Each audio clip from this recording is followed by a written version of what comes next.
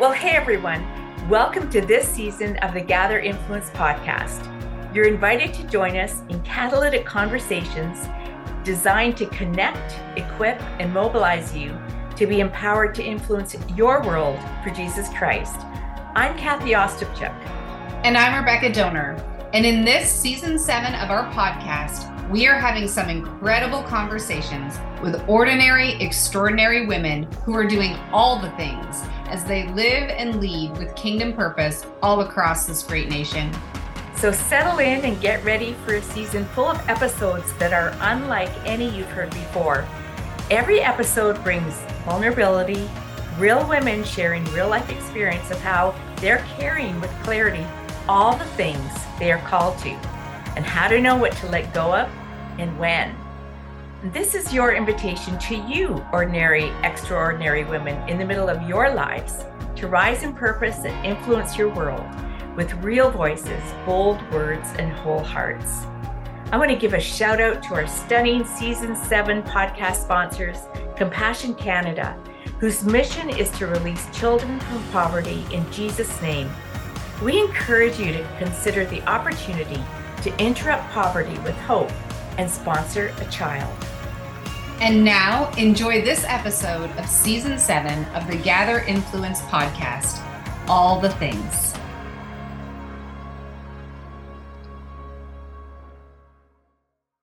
Here we are in Season 7 of the Gather Influence podcast, and we are talking to various women across the country about all the things. And one of the questions that often comes up is, should I be doing all the things? Is there one thing I should be doing? You know, what's my one ultimate purpose?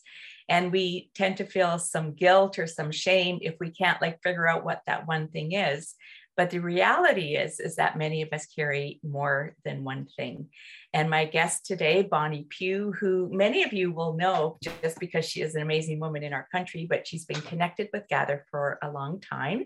And she is on the West Coast. And as we record this, it is quite early, 6:30 in the morning, Bonnie's time. So she is that amazing to make this time to encourage you all. So welcome, Bonnie, to the podcast. Hello, and thank you for having me. I'm not going to lie, I definitely used under eye concealer this morning. Yeah, not going to lie. I mean, the truth comes out.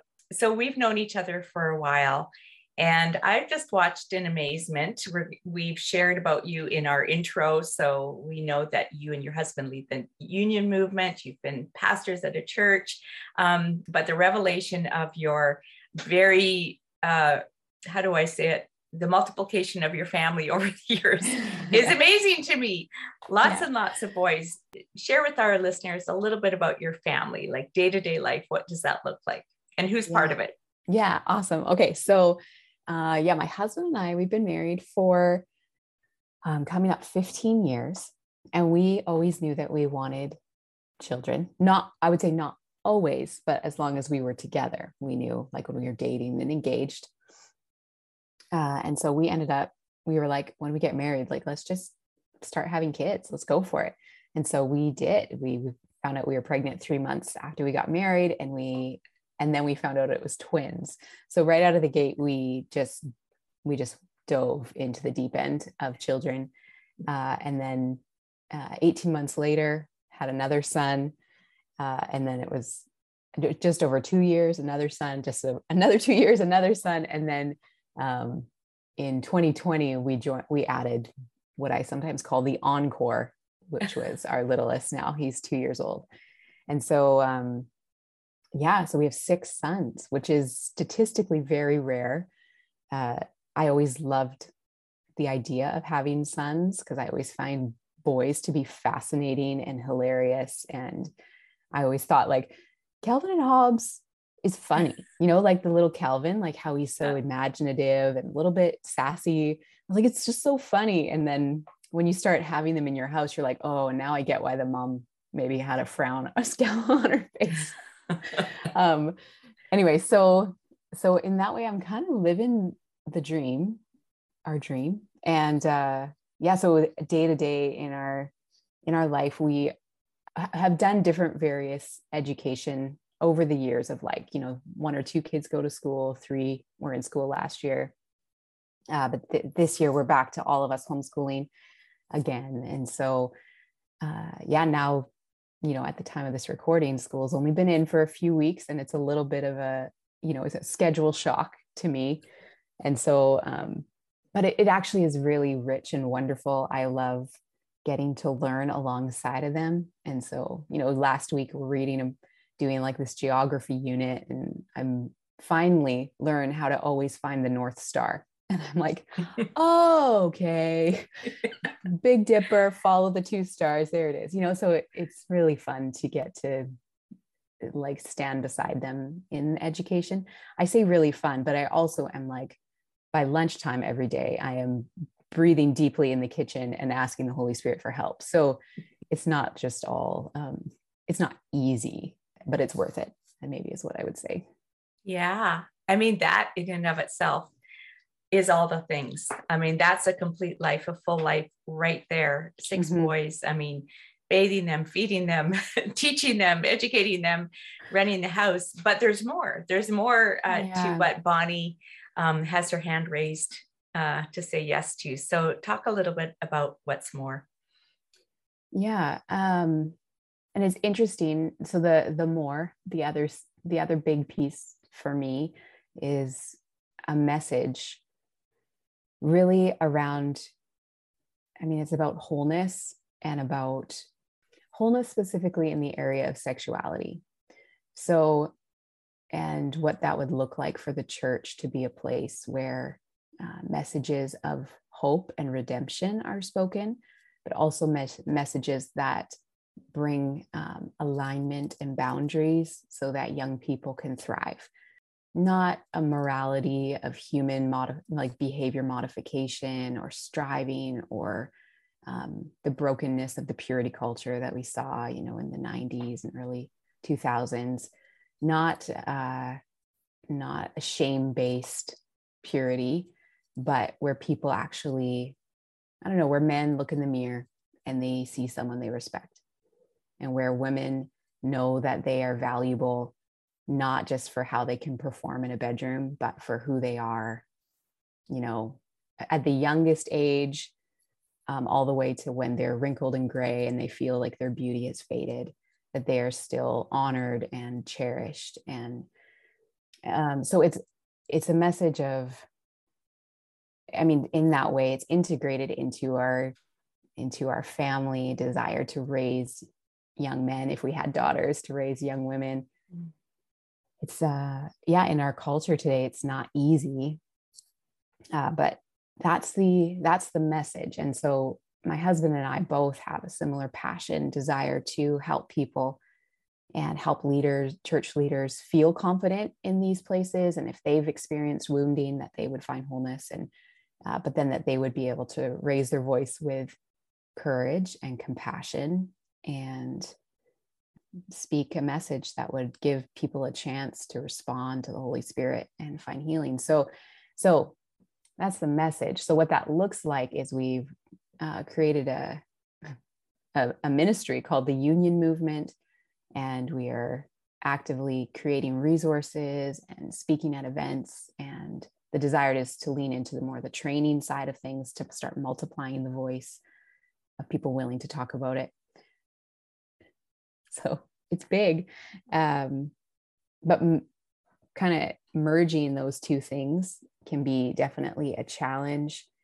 And, for me, that means like our schedule is constantly evolving between my husband and I, of like, okay, what do the kids need? What does your schedule need? So right now, our current layout is that Monday afternoons, Tuesday afternoons, I dedicate to like online stuff, like, website development and social media and writing and contacting people. So that's the time I is blocked out to work on Union Movement stuff. And then through the week, it's like just, piecing it together. And especially now that school has started again, my schedule has tightened. But I don't know, I just feel such a call to both things, that it's a matter of how do I do this, not if I should. Right. And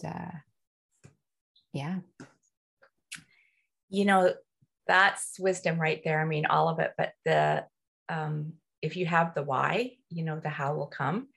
And so many women are struggling with like, should I, can I, it's too much. I don't think I can, but that if I'm called to it, there will be a way to do it without the guilt that comes with it. So you pointed to one way that you can structure it to make all the things work. So you said like a schedule, like you set the schedule.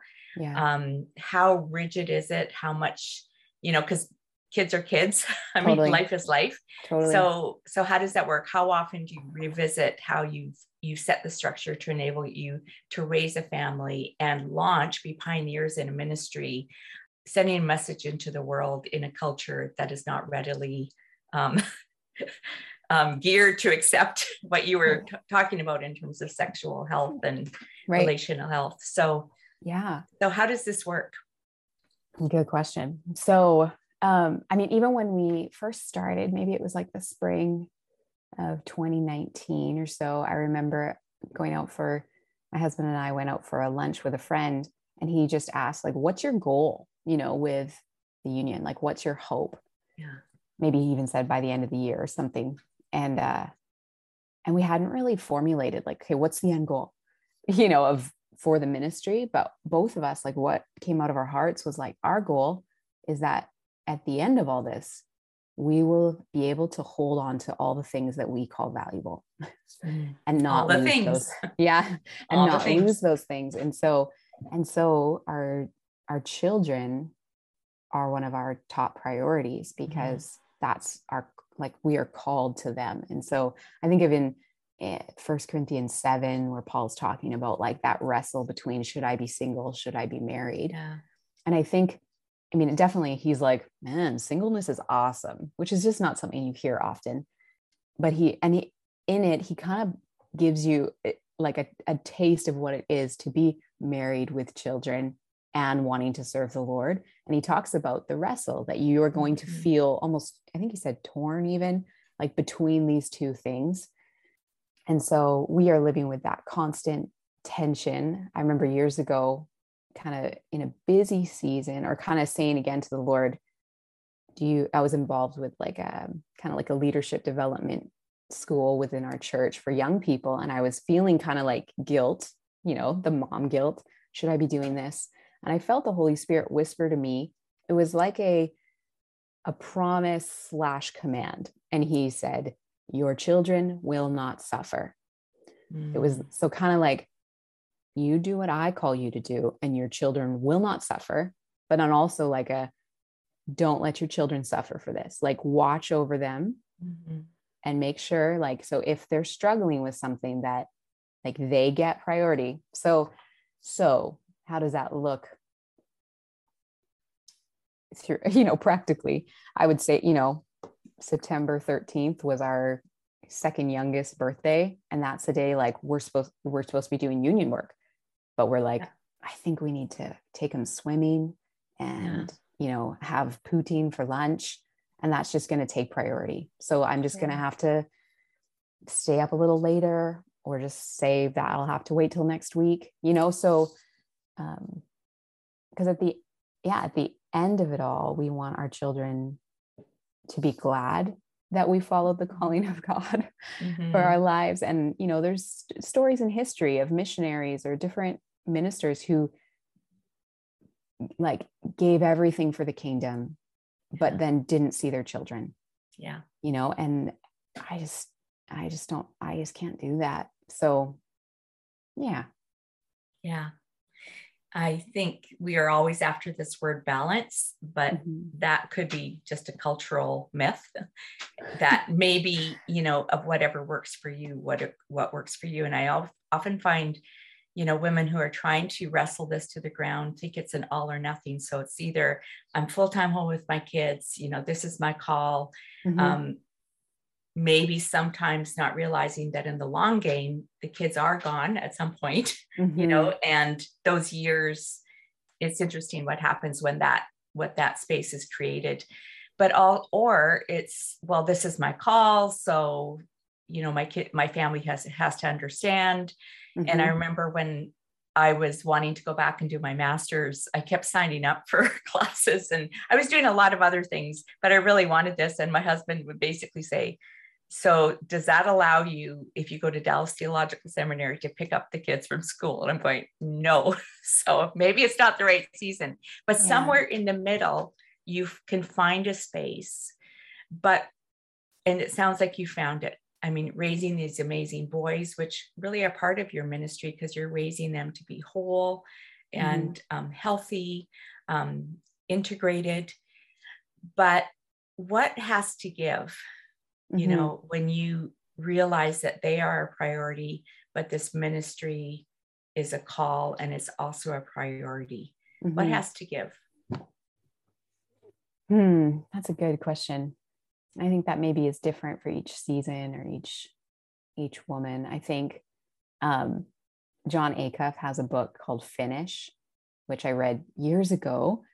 And so I can't narrate back to you all the lessons in there, but one that was very helpful for me was, he just said, in some seasons, you just have to bomb something, you know, like just let it go, you know? So and that eliminated so much guilt and weight off my husband and I, because we are not gardeners, and our garden looks like it, you know? And so I'm like, if I can get out to the garden and like weed it a few times in the summer, I'm winning. Like, that's all, you know, I'm like, I love it. It's beautiful when I can see other people have a beautiful garden.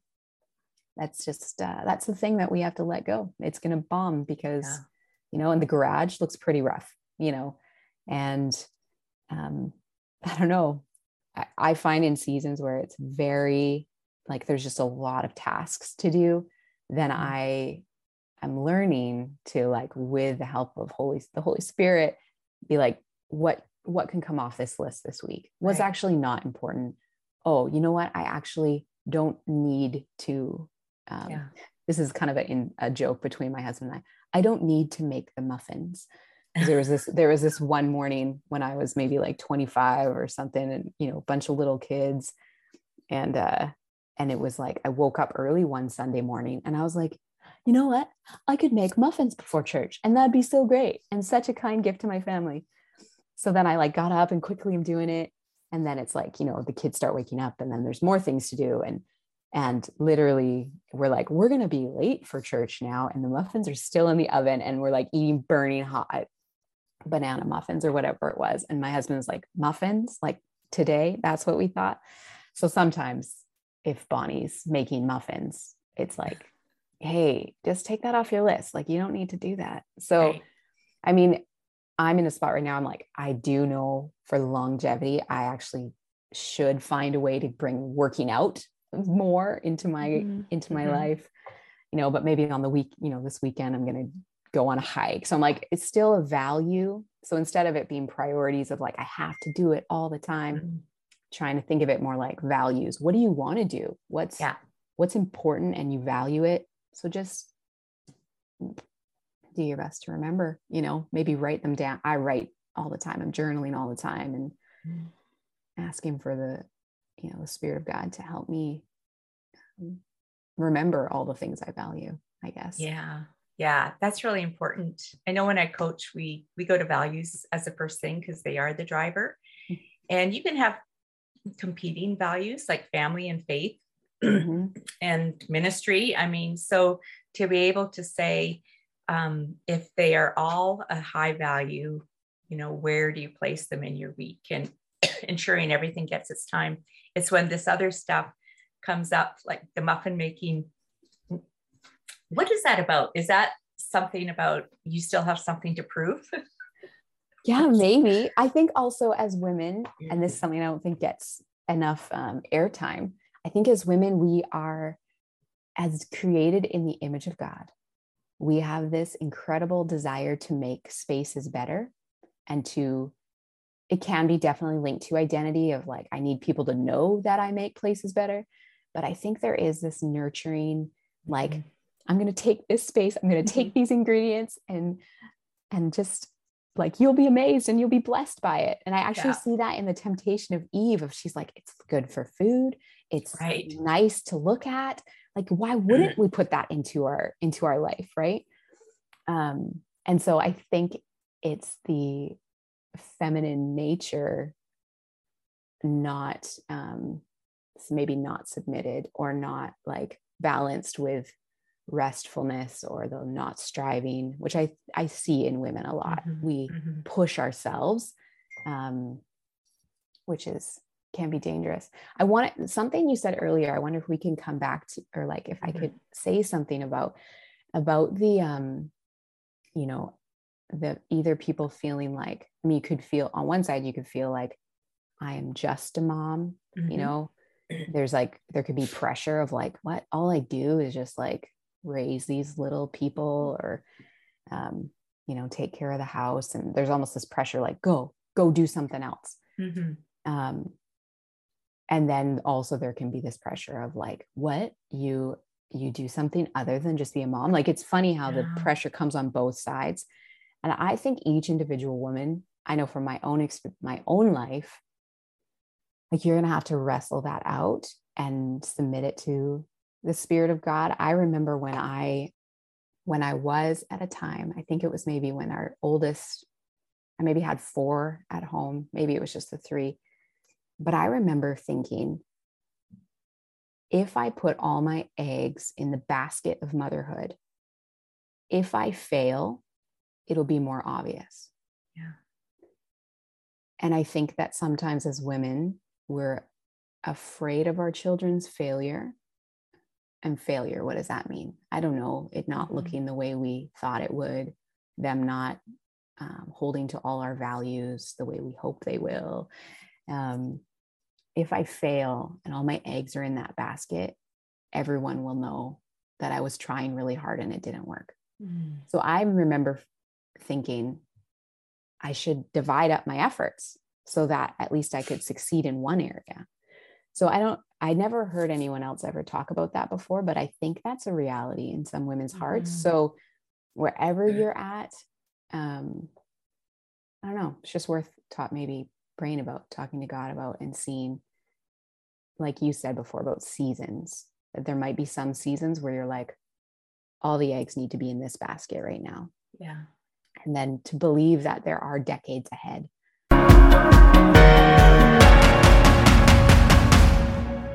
Well, in this season of the podcast, I know so much has changed for me in my personal life and in the life of our ministry here at Gather. And so many things have really been transformed before our very eyes. The word transformation can feel like a bit of a buzzword these days. What does transformation look like? One place transformation is so evident is in the stories of former Compassion-sponsored children, graduates or alumni of the Compassion program, who now, as adults, are telling their stories of how sponsorship impacted them. Ria, originally from the Philippines, has this impactful line: knowing someone cares for you, it changes you. Knowing someone cares for you, it changes you. Ria's story powerfully highlights how being sponsored built Christ-like confidence in her that empowered her to take hold of a future free from poverty. And today, she's a passionate advocate for kids and sponsors a child of her own from the same community where she grew up. Martin, who grew up in Uganda, shares that Compassion planted the seed of servant leadership in him.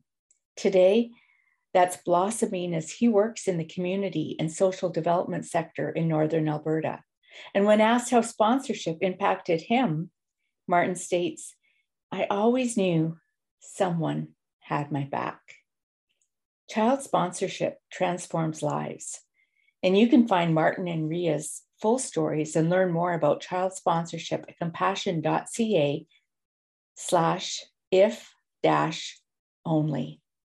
I encourage you to go there, read these stories. I know that as a Compassion sponsor myself with several children, I can attest to the transformation that I see in their lives.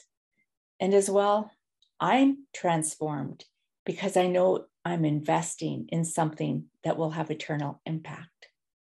Join us on this journey to transformation. Become a child sponsor at compassion.ca/if-only.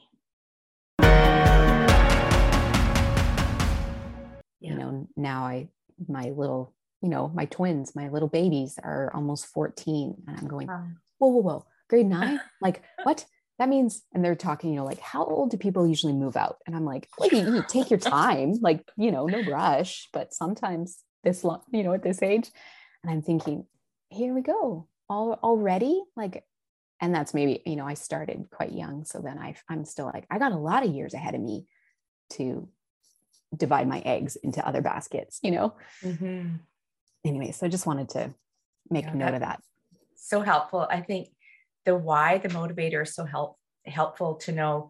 If you are choosing all of the things because of fear that one is not enough, that you don't want one to define you, like if your kids aren't successful.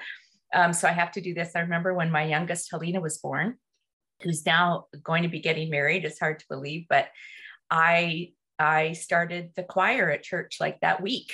She was like 3 days old, because I thought, oh no, like I still need the other. And the motivation was definitely not correct. And I remember now, was that a call, or was just that a drive to me that I could do it? Like I can do more than this. And I think, to know the motivation, because sometimes if you do say yes, and it is the definite voice of God asking you, and you go, what now? Like, this is crazy. I just had a child, or I've got 6 children, but that it's a yes to God. There will be the give and take. There will be the sacrifices. I remember staying up, half the night writing musical scores, and, even doing my master's, doing my papers. But when it was a strong choice, I made it work, and I wasn't a victim, like trying to prove myself.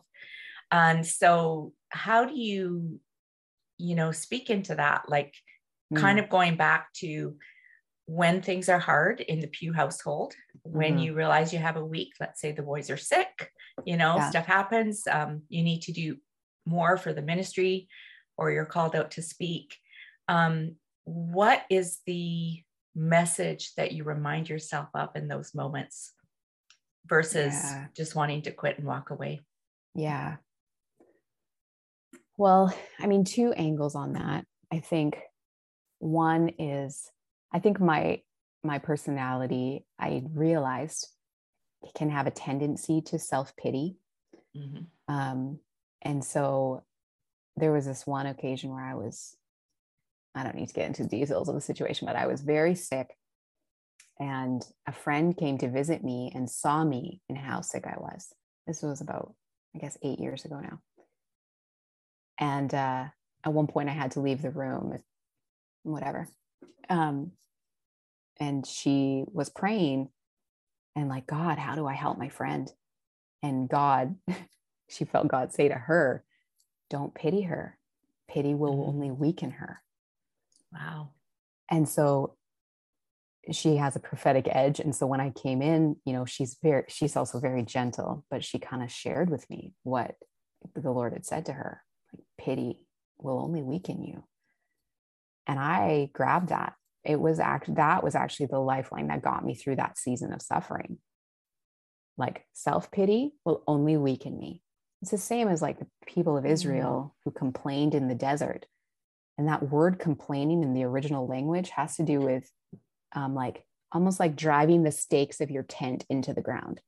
So it's like the thing that you don't want, and you start complaining and self-pity and do that gross internal, like, la, la, la, poor me, is literally, you're like, I'm going to set up camp right here. Instead of saying, actually, I'd love to move on, I'd love to get out of here. And so I think that as women, we can do that. Maybe it's like a passive aggressive way to handle the stress and the extra load on ourselves, is we will turn to pity instead of to like assertiveness of saying, I'm going to need help, or I can't do it all, or I'm feeling really overwhelmed right now. And like an honest assessment of ourselves. So self-pity, and then like, just do your best. Don't go down that road. Don't drive the stakes into the ground. Yeah. And then also just remembering why you started in the first place, and make adjustments. We need to be gracious with ourselves. And in a week that is too much, I actually can't do this. I'm going to call and cancel that thing. I'm going to call and ask for help. Those ones are hard. Those are both really hard for me. But you get pushed. If your plates are full and then you run into something like that, you actually realize I have to do this. I will long-term, I can't sustain not asking for help and not just canceling and saying, I'm so sorry, and relying on the grace of others. So saying those and then remembering why you started. And so,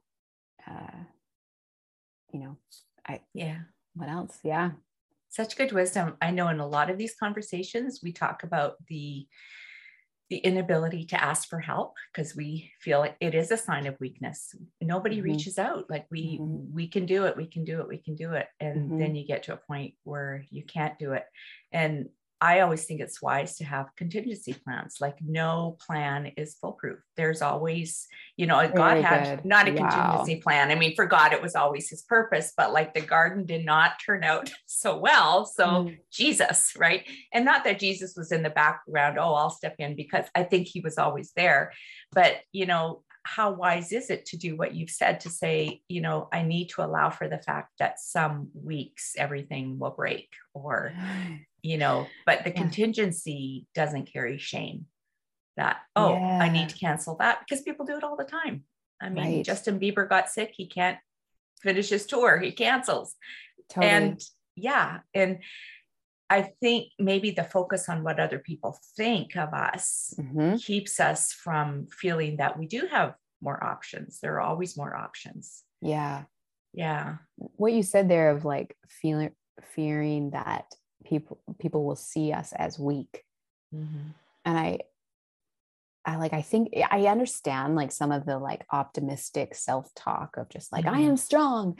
And she dreamed it, so she did it. Like it's like on the mugs and on the journals. I've written cards to people like that all the time. Totally. And it's like, it's good because in some ways there's, there's women who are like everything's impossible and I could never try and I'm worthless. And so you're trying to bring balance. But at the same time, I'm like, hey, like we are weak.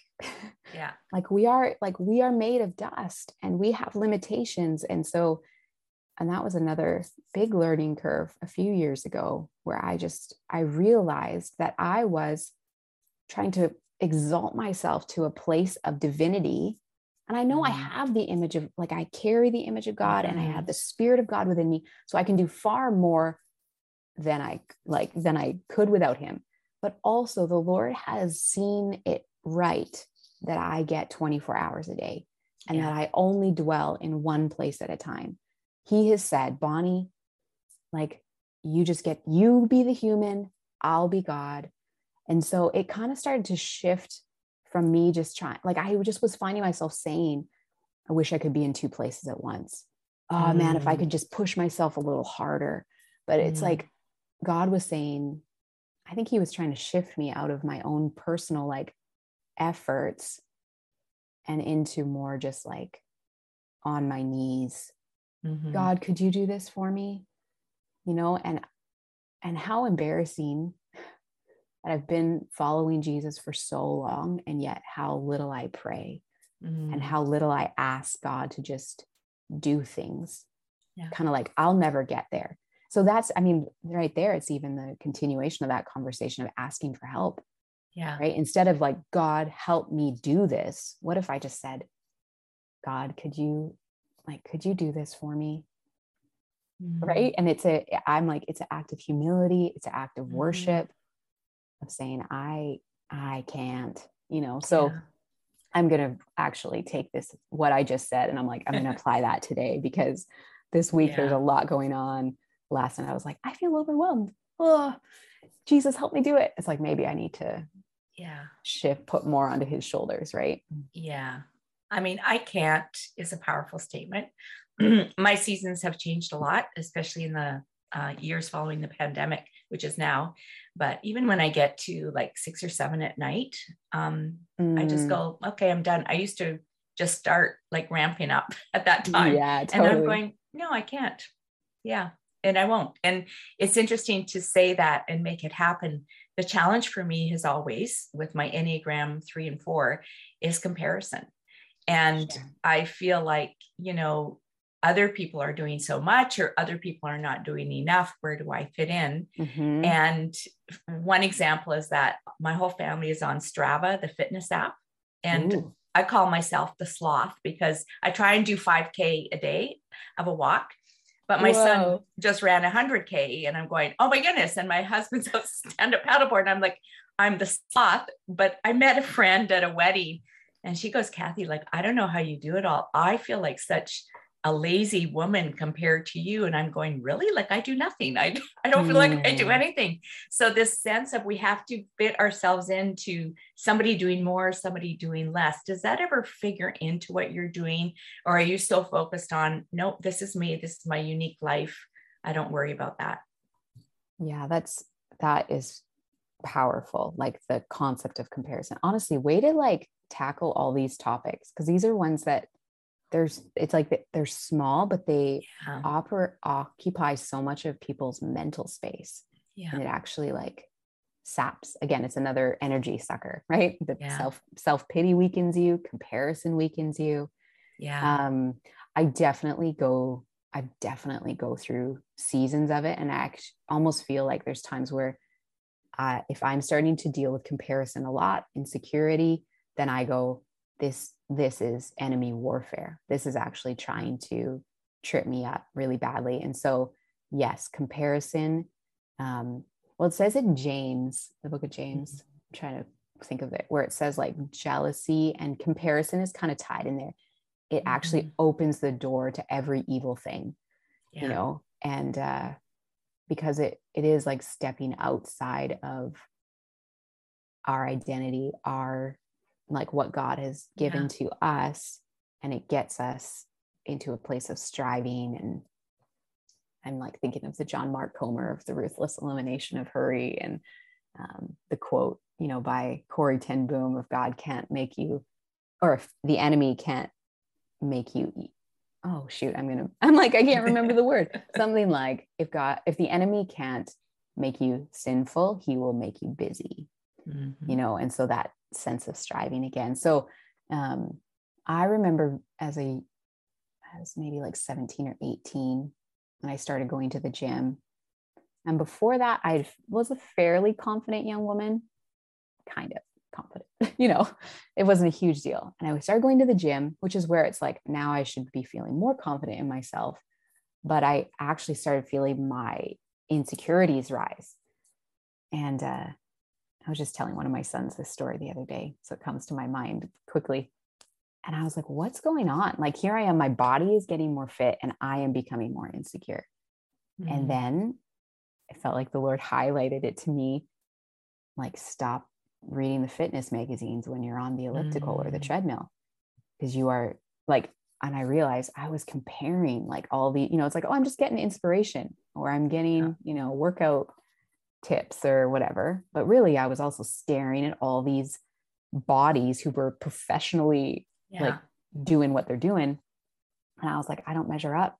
I can never get my body to look like that, and so I just stopped doing it, and my confidence level boosted almost immediately, and so I think of that when I start to deal with comparison. So probably like the Instagram scroll, the like, how does that mother keep her kitchen so beautiful? How does she have time to, oh, that centerpiece is so beautiful for autumn, or like, man, they are killing it in the social media field, when it comes to ministry. I'm like, man, I can like barely get a few posts up a week, and just, I don't know, like, I can't do it all. And and maybe other people will look at me and say, how does she do that? How does she do this? And I'm like, well, I'm probably not killing it in that area the way you are. And, maybe that's the, like 1 Corinthians, where it talks about the parts of the body. Maybe we're all just supposed to be doing different things, and you do what you're supposed to do and do it to the glory of God, I love that. You're not doing all the things that everyone else is doing, but you're doing all the things that clearly you are called to do. And your focus is ahead. Right. And you do have to have those blinders sometimes, the boundaries, but the appropriate ones, Right. right? The appropriate ones. And I think you model the modern day woman, but in the healthiest way. The wrestling, it's hard. I don't know how much sleep you're able to get. I guess that's a question. Do you get enough sleep? Yeah, I'm doing okay now. Our last baby was our worst sleeper. And so even this morning I got up, I didn't sleep great last night, and I was coming to the office, to set up the computer. And I was like, but this is better than it was 2 years ago. There you go. So I was like, we can get through today. No problem. There you go.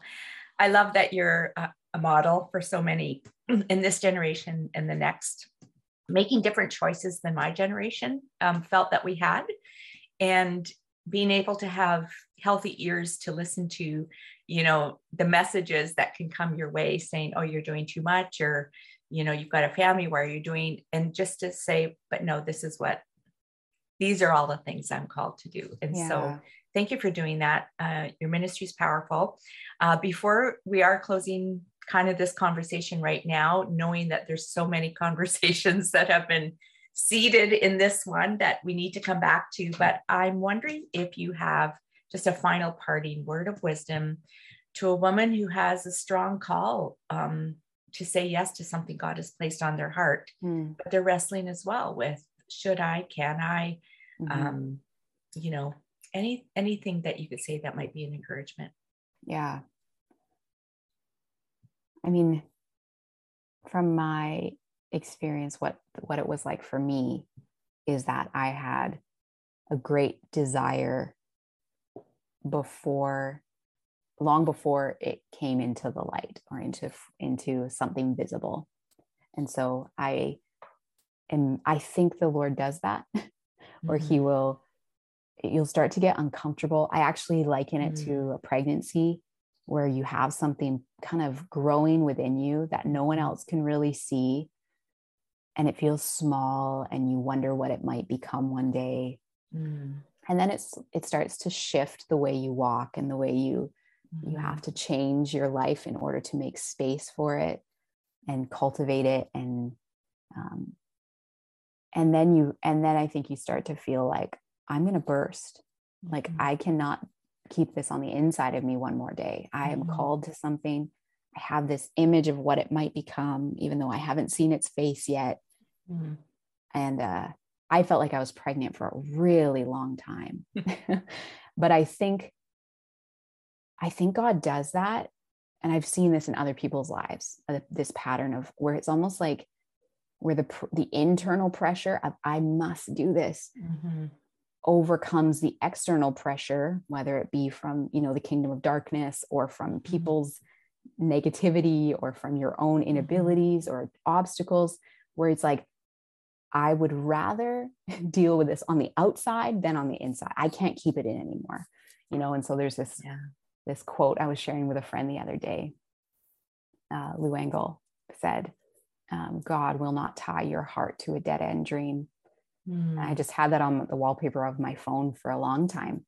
Yeah. Because I was like, God, I want to help somehow, a young generation, addicted and confused and feeling so lost in their identity and one broken relationship to another. Like, I want to help somehow.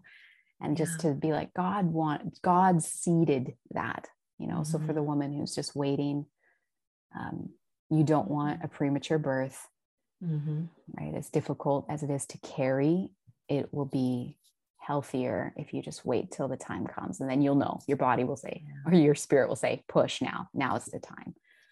So that's a beautiful metaphor. I think we can all relate to that.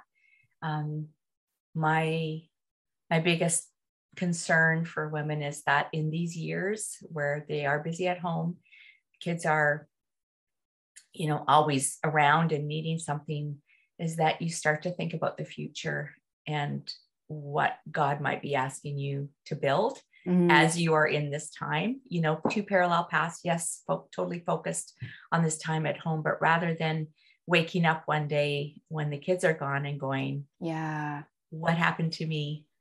And so that would be the encouragement. I think you're modeling something beautiful. And Voskamp said the same thing. I heard her, just sharing with her children this call that she had on her life for ministry outside the home. And of course, she's a homeschooler. And that was such an encouragement as well, that we can do all the things, but all the things that God has kind of given us to keep in our womb until it's time to for us. So that's beautiful. So for those listening, those who don't know you, everybody should know you. How can we find you? How can women find you? More about Bonnie Pugh, more about the union movement? Where's the best place to track you down? Yeah, our website is www.theunionmovement.com. Our Instagram handle is the same, the Union Movement. And then my personal account, where I more lean into motherhood and being female and trying to serve the Lord in those ways, is just Bonnie Pugh, at Bonnie Pugh. So, and if you want to reach out, Bonnie at the Union Movement, I'm happy to, have conversation with people, meet people. So that's how people can find us. Yeah, that's amazing. And you are going to be with us at Gather Rise in November in Calgary. I'm so excited that your voice will be heard for all those who come. So hopefully all of you listeners will join us there. Bonnie, it's been a joy. I learned so much every time I talk to you. You're a well of wisdom, but you're also very real. And 6:30 in the morning, well done. That's awesome. Well, Kathy, I appreciate all you're doing. Always, ever since I met you, I can see that you're given your strength to strengthen other women. And it has impacted my life dramatically. The connections you've made for me, and just the encouragement you've given to me, you seeing me right when I'm barely seeing myself, like what's going on. So appreciate all you're doing for Canada. Yeah. It's a privilege. Thanks, Bonnie. Thank you. Thank you for listening to this episode of the Gather Influence podcast and leaning into the stories of ordinary yet extraordinary women doing all the things as they live and lead with kingdom purpose across our nation. We are deeply grateful to our Season 7 sponsorship partner, Compassion Canada, and encourage you to not miss the opportunity to reach out and sponsor a child and release a child from poverty in Jesus' name. You can find out more by checking out compassion.ca/if-only. And keep tracking with us on social at Gather Women, on our website at gatherwomen.com, where you will find all the show notes for this season, our exciting programs to connect, equip, and mobilize women across Canada, and to register for Gather Rise Genesis, taking place February 4th, 2023 in Calgary, Alberta. This week, we trust you will rise in purpose and influence your world. We're here to serve you and believe in you. Until next time, God bless.